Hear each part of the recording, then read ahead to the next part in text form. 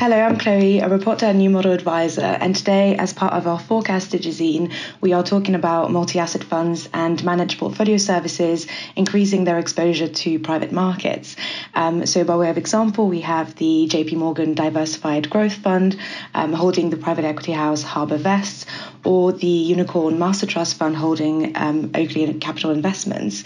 And joining us today to help us understand the complexities and the opportunities of investing in private assets is Selin Bucak, Citywire's private equity correspondent. So Selin, how are you doing today?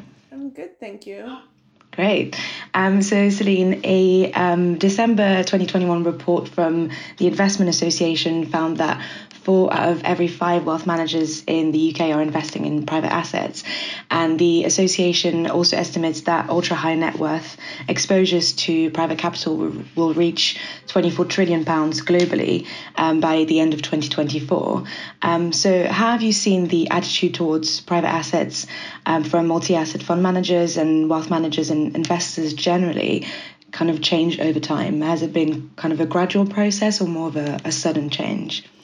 Yeah, it's interesting actually. So several years ago when I was covering the wealth management sector, there wasn't a lot of mention of private assets most of the time. And the main alternatives exposure that wealth managers and multi-asset fund managers had was to property or infrastructure.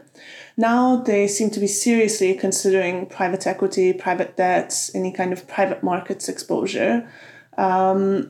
And in the last few years, this has really accelerated. I think there was always a curiosity and kind of dipping their toes in and seeing what's out there, especially through the investment trust structure in the UK. But now there's definitely a big boom. And there are different ways that the fund managers and wealth managers are using to access the private markets. They're getting more innovative nowadays as well. Can you tell us more a little bit about this investment trust structure that you've just mentioned? Yeah, of course. So the UK actually is a really good place because there's the investment trust structure. These are investment companies listed on the stock exchange. They're usually small companies, so investors can trade the shares, obviously, which makes it liquid, even though they can hold illiquid assets. But because they're small companies, obviously they might not trade as much or as often, like, I don't know, Shell or British American Tobacco or whatever big company that you might trade. But it allows investors to invest in illiquid assets, but still maintain the liquidity that they would require for their clients. Okay. And so what sort of other investment vehicles are there? So in the UK, I mean, for most wealth managers and fund managers, investment trusts would be the most popular. There are also traditional closed-ended funds that have a lifetime of around 10 to 12 years. So these are more difficult to access for most of these investors, individual investors and wealth managers.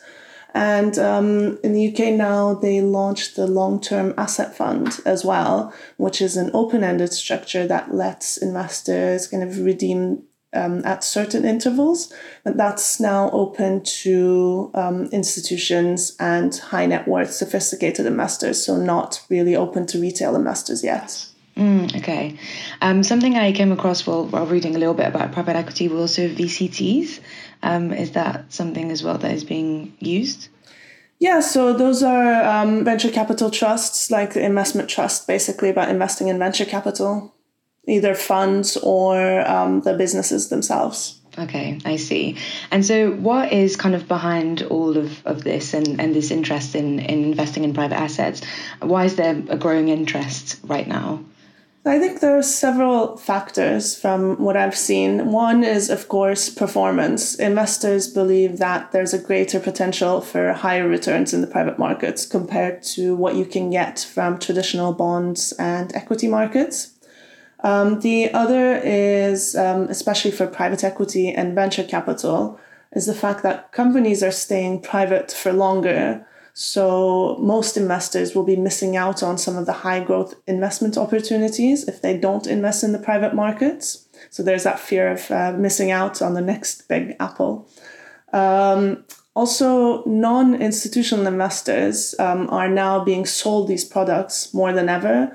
Like alternative asset managers and traditional asset managers have both realized that there's a big opportunity there, and they want to get them invested and get that fee income. So there's a lot of product pushing as well. Okay, I see. And so do you think this kind of, I don't know if we can call it a trend, but do you think this is kind of here to stay? Yeah, definitely. I mean, I think the genie's kind of out of the bottle. I don't think it's just a cyclical move to private assets because of the performance of traditional assets. Even if bonds and equities recover, I think people are going to keep private markets as part of kind of a well-rounded, diversified portfolio going forward. Okay. And so you mentioned a little bit about the benefits in terms of the returns. Can you tell me a bit more about the risks as well, and also a bit more benefits if there are any of including private assets in portfolios? Yeah, I mean, benefits, of course, higher returns potential and diversification as well. But in terms of the risk, I mean, you really need to understand what you're getting into. I don't think it's inherently more risky or anything just because it's a private market. And you're investing through fund managers for a reason, of course, not just doing it yourself. But like any investment, it can go wrong. And the problem in private markets is you might not know for a long time. So, for example, a few years ago, when I first started writing about private assets, a company in the US was valued at nearly $1 billion when it was acquired by a private equity firm. A few months later, the firm had to write down this value to zero. And people weren't expecting it, investors weren't expecting it. So there's a bit of a delay in valuations and a delay when things go wrong, so you might not know. And you also need to know that you might not just be able to withdraw your money whenever you want, as they're illiquid investments. So if you're having a life event or something, or if you expect something to happen in the next couple of years, it doesn't make sense for you to put your money into private assets because you might not be able to liquidate it and get your cash out. I wanted to actually talk a little bit more about this idea of liquidity. What kind of mechanisms or vehicles are there available for investors to take their money out if they want to? So if you go into a traditional closed-ended private asset fund, private equity, debt, whatever it is, the one available route is in the secondaries market. And this has been developing over the last few years and growing, becoming more mature. So that's when an investor in a fund can sell their holding in the fund to another investor.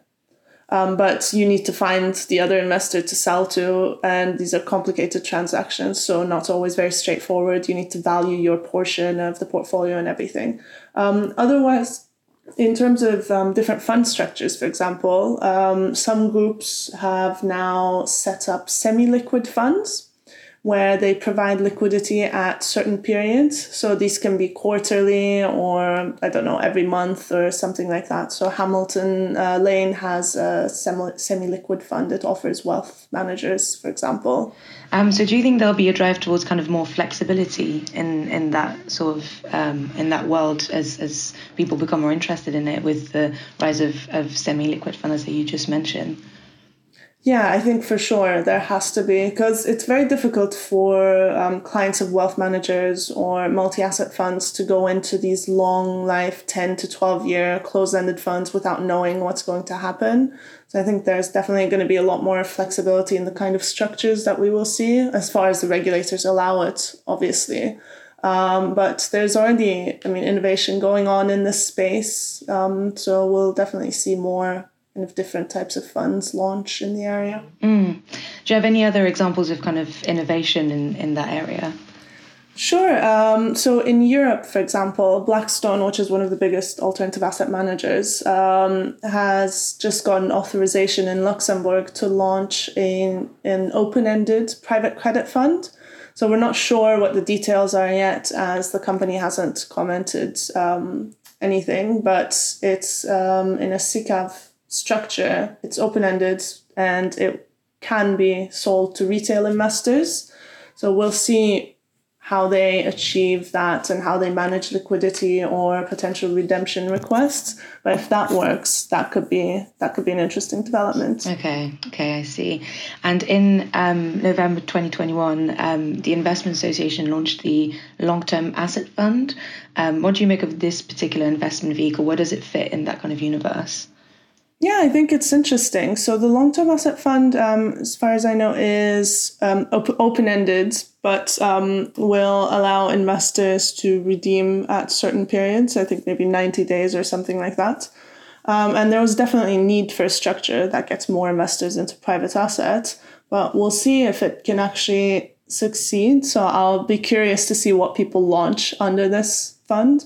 So in Europe, there's something similar called the European Long-Term Investment Fund that was set up in 2015, and that has not had a massive success so far, though it had a lot of problems. And now European regulators have proposed changes, which I think if they go through, then there should be a pickup there as well. And can you tell me more a bit about the regulatory barriers that wealth managers need to be kind of aware of and need to contend with? Well, most of the products out there now are only available to institutional investors, really. And some are opened up to sophisticated or accredited investors, so whatever you want to call them. So you need to be careful. They're not just open to any retail investors.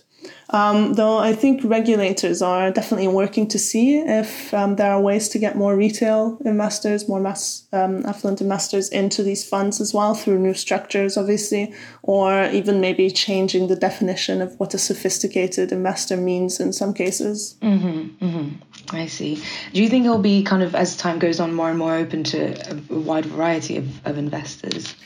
Yeah, for sure. I think that's the ultimate goal. But as with anything, I mean, when it comes to investing, I think they need to be careful and make sure that they're not selling products that are not suitable to retail investors, and people are not just jumping on the bandwagon wanting to, I want to get into private assets and just buying anything that might be out there offered to them. They need to really do their research and know what they're getting into and understand the risks. And so you mentioned earlier as well that part of the reason for the focus on private assets is that bonds and equities are not really performing that well. What do you think will happen if and when bonds and equities start performing better again? Is you mentioned that this would that it will be here to stay, but what will happen if bonds and equities start kind of giving high returns again? I mean, I don't think investors will suddenly turn away from private assets once equities and bonds pick up again. But obviously, there's always constant rebalancing of portfolios going on, right? So that's up to the wealth managers and the fund managers themselves to decide. But I think this trend towards private asset investing is definitely here to stay. And we also mentioned regulatory barriers earlier. Are there any other kinds of barriers that are kind of impending that trend, or not at all? Yes, I mean, for a while, technology, I think, was an issue. So basically with the traditional big funds, they don't really want to deal with thousands of small investors, right? So they wouldn't open it to individual investors, for example. But now there are some platforms that have been launched to make the process easier, kind of getting the investors in, doing all the documentation and automating most of the initial process. So platforms like Moonfair and iCapital as well, they were essentially set up to get smaller clients into closed-ended private funds. They pool the client's money, they deal with the fund manager. So they're like the go-between, they're the middle person dealing with all the administration and everything, making it easier both on the clients and the fund managers. Selin, thank you so much for being here, and thank you everybody for listening. If you'd like to get in contact with us about this episode, we're on Twitter at New Model Advisor, or feel free to get in contact with me directly, Meli at citywire.co.uk. Thanks again, everyone, and we hope that you enjoy the rest of our forecast Digizine content.